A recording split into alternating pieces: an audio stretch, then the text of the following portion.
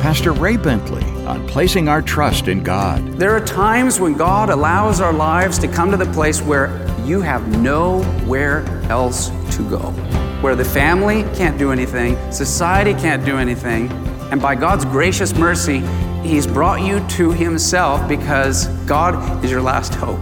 That's not a bad place to be.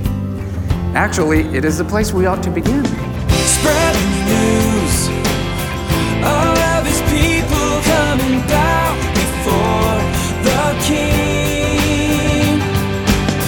Lift your voice, Jesus is coming. Join the song, sing along, let it ring. Welcome to Maranatha Radio with Pastor Ray Bentley. Maranatha, bringing the message of Christ's soon return, the whole gospel to the whole world. God likes the ends of ropes. It's where He finds the most willing disciples. It's when we get to the end of our rope that we're finally able to place our full faith and trust in God to bring us through. Today, Pastor Ray brings us a good illustration drawn from a real-life story from our studies in Mark's Gospel. Now, Mark chapter 9, we're going to cover some territory tonight, as you see, verses 14 through 37.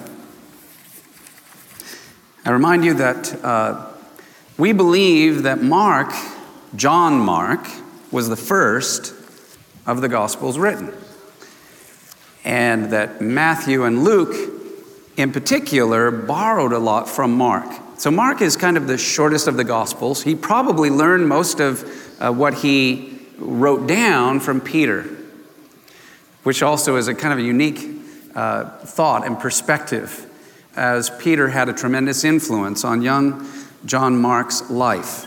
John was his Jewish name, Mark was his Roman name, and so it was a gospel that was to appeal to two directions, to the Jew as well as to the Gentile.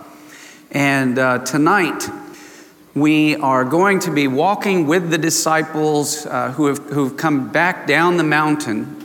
You remember that Jesus took kind of this inner circle of three, Peter, James, and John, up to the top of a mountain. We believe it was probably Mount Hermon, because it was at Caesarea Philippi in the foothills of Mount Hermon that Jesus asked their one question graduation test. And after 3 years of teaching and discipleship, he asked one question, and he gave them the answer the whole way along. So it was a great preparation. Who do you say that I am? And Peter, of course, said, "Thou art the Messiah, the Son of the living God." And Jesus responded, he was so pleased, I think. "Peter, flesh and blood has not revealed this to you, but my Father who is in heaven. Thou art Peter," as we mentioned, Petros. His name means a little stone. "Thou art Petros," Peter. "But on this rock," changed his word to Petra. Petra means a giant stone. "On this Petra, I will build my church." I don't believe that Jesus was saying, "I'm going to build my church on you, Peter, a little stone," but it was upon Peter's confession, which had been divinely revealed. And that would be true not only for Peter, but for all of the disciples and all of the believers of all generations who would say, "You, Jesus, Yeshua, are the Messiah, the Son of the living God. Salvation comes to you." And on that confession, on that rock, the Lord has built a church for the last 2,000 years. So Peter, James, and John, then after that test, Jesus goes up to the top of the mountain and says, "Hey, Peter, James, and John, come up with me." And we talked about how on the top of that mountain, as Jesus talked with his Father, something supernatural happened. And Jesus, talking with his Father, was glorified. His skin changed. His hair was transformed. The Word is transfigured. And the glory, the burning, eternal Shekinah glory of God that dwelt in him bodily began to be manifest and visible and seen. His face shining like the sun and glowing like burning lightning. And there were Moses and Elijah standing there talking to Jesus about his exodus, his going to the cross. Moses representing the law, Elijah representing the prophets. And you remember we talked about them. Peter said, oh, Lord, this is good. Let's build 3 tabernacles and remain here. He was probably thinking the kingdom has come, finally. The glory inside of Jesus, now he's let it out. Thinking he'll walk down glowing like the sun. Man, everybody will follow him and believe. And not realizing it was just a revelation for them for that moment. And then the glory came back within the veil. For the purpose in the first coming was for him to be the Lamb of God that takes away the sins of the world, to be crucified, to bear our sins, and to be rejected and betrayed and fulfill the prophecies of the suffering Messiah, the suffering servant of the Lord, spoken of so much by Isaiah, and then to rise from the dead on the 3rd day. So as then the glory comes, as it were, back in, Jesus, Peter, James, and John come down the mountain. We're going to pick up the story there. And as you see, the title of tonight's message, A Child's Secret. This will be at the end of the verses, but I want you to be waiting for that, looking for that. There's something very exciting that if you can see it, hear it, and grasp it, is a tremendous gift given to us tonight. All right, Mark chapter 9, beginning of verse 14. It says, and when he came to the disciples, he saw a great multitude around them and scribes disputing with them. So again, you imagine Jesus, Peter, James, and John, but now they're joining the other disciples who've been waiting for them up on the mountain. And what Jesus finds is those disciples whom he had left down below are having an argument and a dispute or a debate, if you will, with some of these religious scribes, religious leaders. And verse 15, immediately when they saw him, all the people were greatly amazed and running to him, greeted him. And he asked the scribes, what are you discussing with them? So they're having some kind of a discussion going on. And here, I just want to make a couple of little notes here. That Jesus watches over his flock. And these are his disciples. I want to encourage you. We're to go and we're to make disciples. That's what it's all about. We're called to make disciples. And where do you begin? You begin within your own family. First of all, you want to make sure everybody in your family are being discipled. And the general principle is that the older disciple the younger, and the parents are discipling the children, and so forth. But every one of us should have someone who is younger than us, either if not in physical age, in spiritual age, that we are mentoring and that we are pouring into, that we are praying over, that we are discipling. All of us should have a young Timothy or a young Mary, if you will, that we're mentoring and discipling. But we should also, all of us, have a Paul who is older and before us, who is mentoring us. So if you don't have that, may I encourage you to pray for that and ask for that.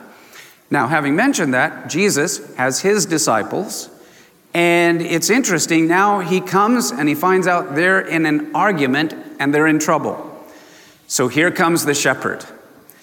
So what do we learn from this? If you're mentoring someone and you see that they're in trouble, you don't stand back and wait, but you intervene. You come between them and the trouble. You get between them and whatever argument or debate or confrontation or harassment is coming to them. Here now is the shepherd, and he sees his sheep in trouble. Some of the religious scholars that are probably going, good, because every time Jesus is here, he says things we can't figure out and we can't answer his questions, and he stumps us. But now we've just got his disciples. So they're going to really kind of bore down and go after them, and they're having this conversation. And Jesus immediately goes to their defense. He comes, I can imagine, between his disciples, and here are those confronting him, and he says, what are you talking to them about? What are you doing? Who are you? Where'd you come from? Now, the Lord has given us some good shepherds here. You know, it's not just me here, but I've got a team of great pastors and elders and those who have walked with the Lord and known the Lord. And there's a lot of sheep here, especially on the weekend when you have from Saturday night and Sunday morning and all the services and all these people. And You know, whenever God blesses, like he has, a church like this, and you have so many people that are coming, guess what it also attracts? Sheep attract wolves. Wolves like to go after the sheep, and they're constantly looking for, because they can't get anybody to follow them, so they go somewhere where sheep are already following somebody else, but then they try to steal them away. And it's good that, sometimes we'll have one of the pastors here that will come up and they know somebody's from a cult, or they're trying to share something that's just a little weird. They just look a little too unnaturally, happy, like they drank the Kool-Aid.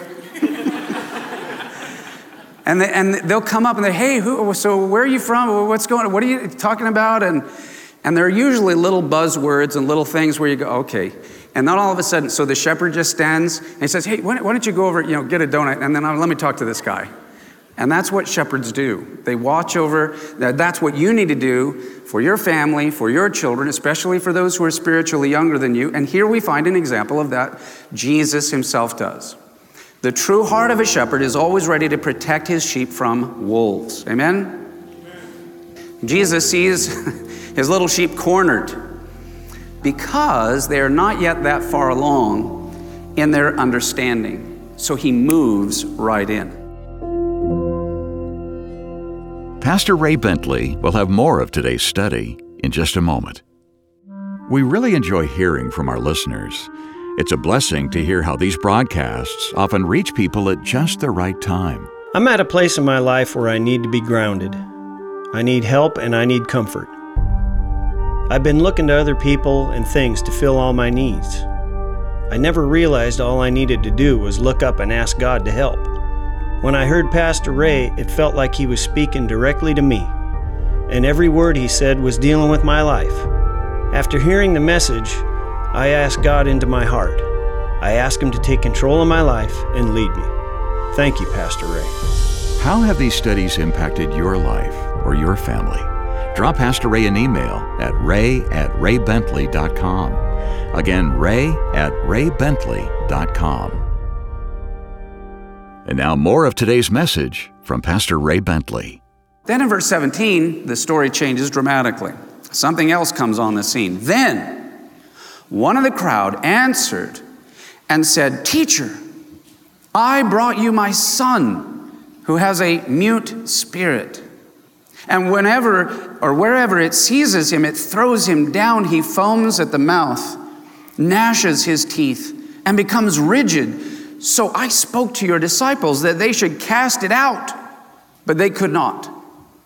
He answered him and said, O faithless generation, how long shall I be with you? How long shall I bear with you? Bring him to me. And then they brought him to Jesus. And when he saw him, immediately the spirit convulsed him, and he fell on the ground, and he wallowed, foaming at the mouth. So he asked his father, how long has this been happening to him? And he said, from childhood.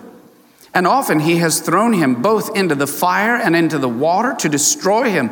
But if you can do anything, have compassion on us and help us.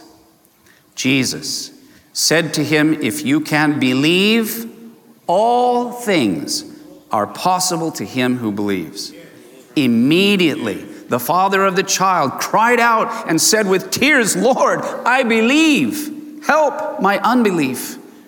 Now, what happens with the crowd? Verse 25, they realize, this is something big is about to go down. When Jesus saw that the people came running to this scene together, he rebuked the unclean spirit, saying to it, deaf and dumb spirit, I command you, come out of him and enter him no more.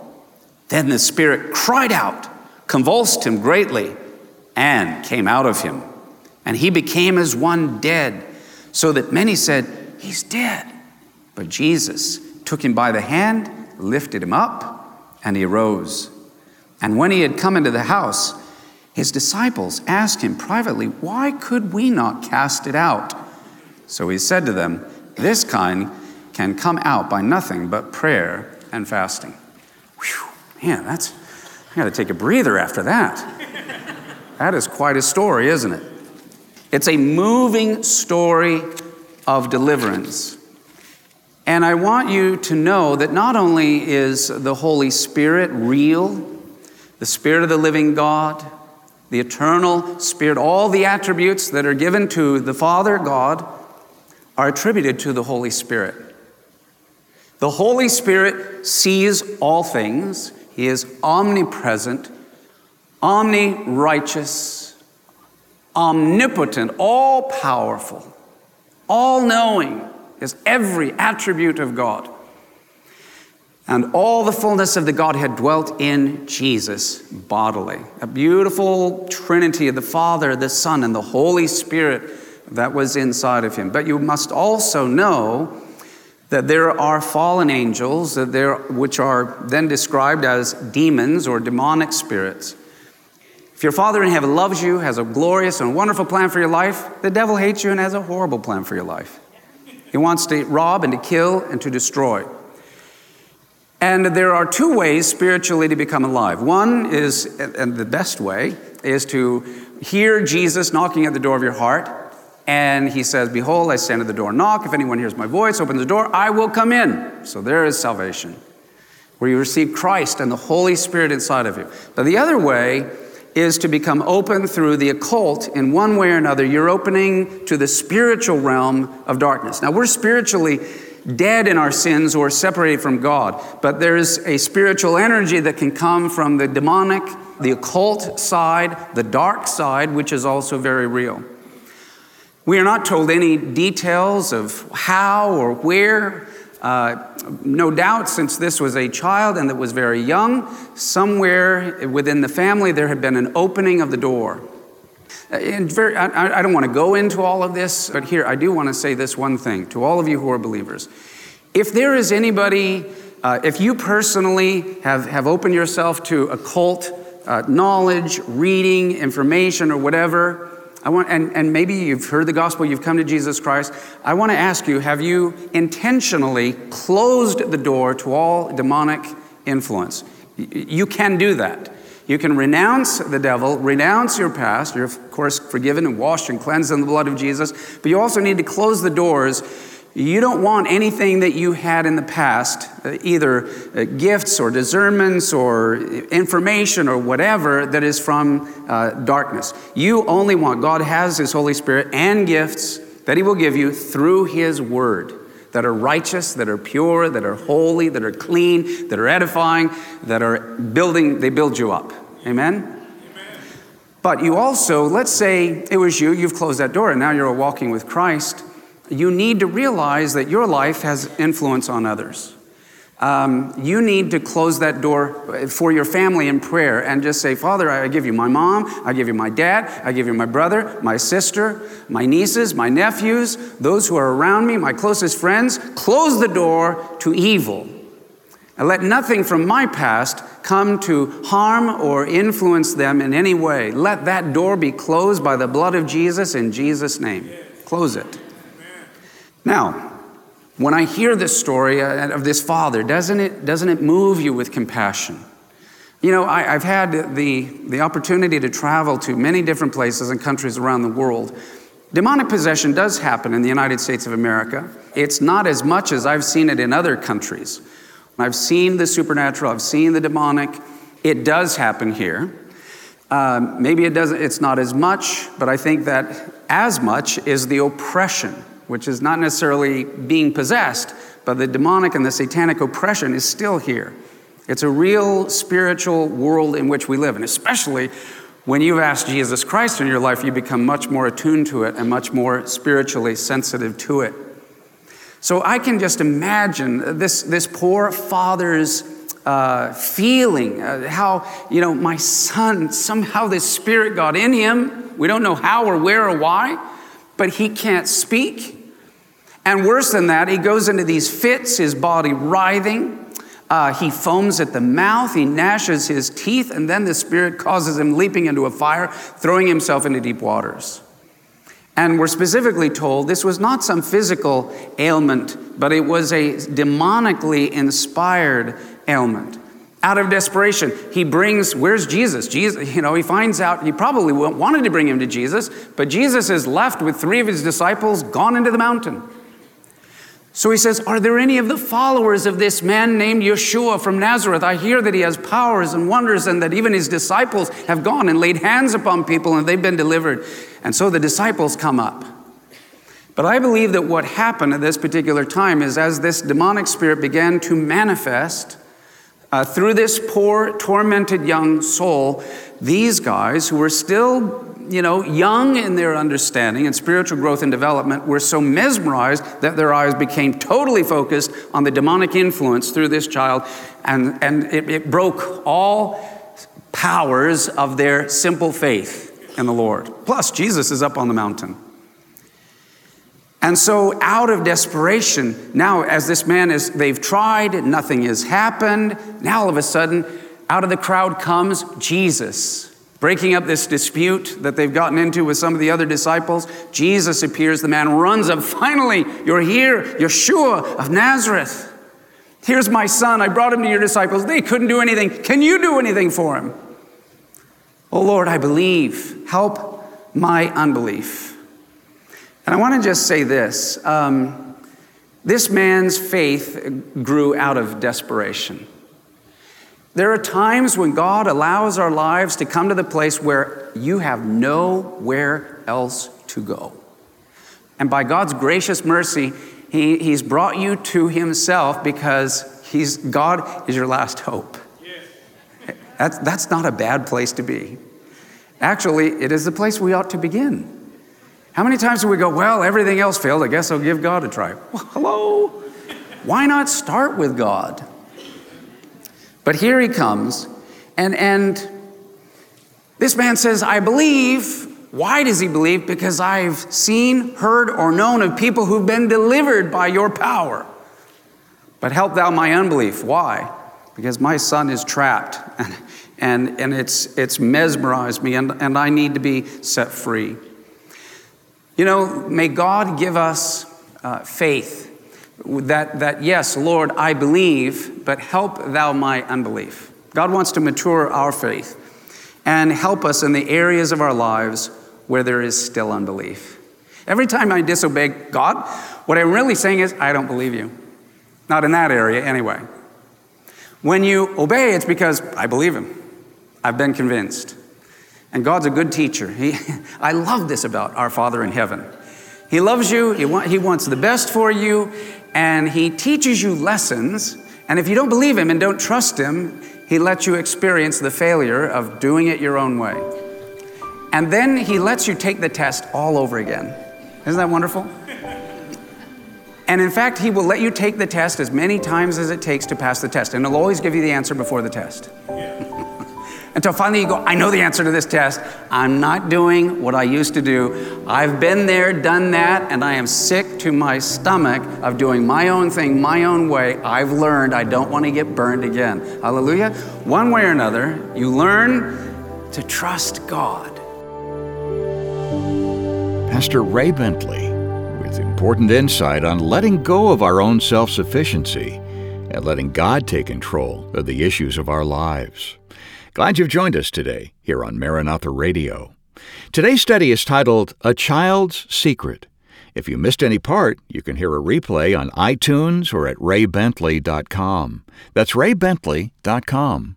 When you first arrive at our homepage, by clicking Media, you'll see the words Watch, Radio, and Devo. 3 ways to enjoy Pastor Ray's insights via video, audio recording, or daily devotions. In fact, at the very bottom of the page, you can arrange to receive Pastor Ray's daily devotions each day automatically at no charge. And also, you can link to his YouTube and Facebook pages. So why not bookmark it? raybentley.com.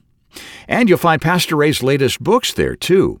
His new books, On the Mountain of the Lord, and his latest, The Threshing Floor, a prophetic fiction novel. And raybentley.com is always where you'll find the best deals on Pastor Ray's resources. You can also donate securely right there on the site. Your investments help bring the whole gospel to the whole world. Our mailing address is Maranatha Radio, 10752 Coastwood Road, San Diego, California, 92127. Well, next time, join Pastor Ray for more from our studies in Mark. More from God's Word next time on Maranatha Radio.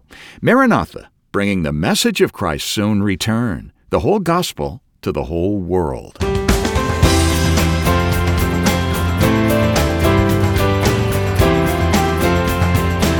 Maranatha Radio with Pastor Ray Bentley is an outreach of Maranatha Chapel, 10752 Coastwood Road, San Diego, California, 92127.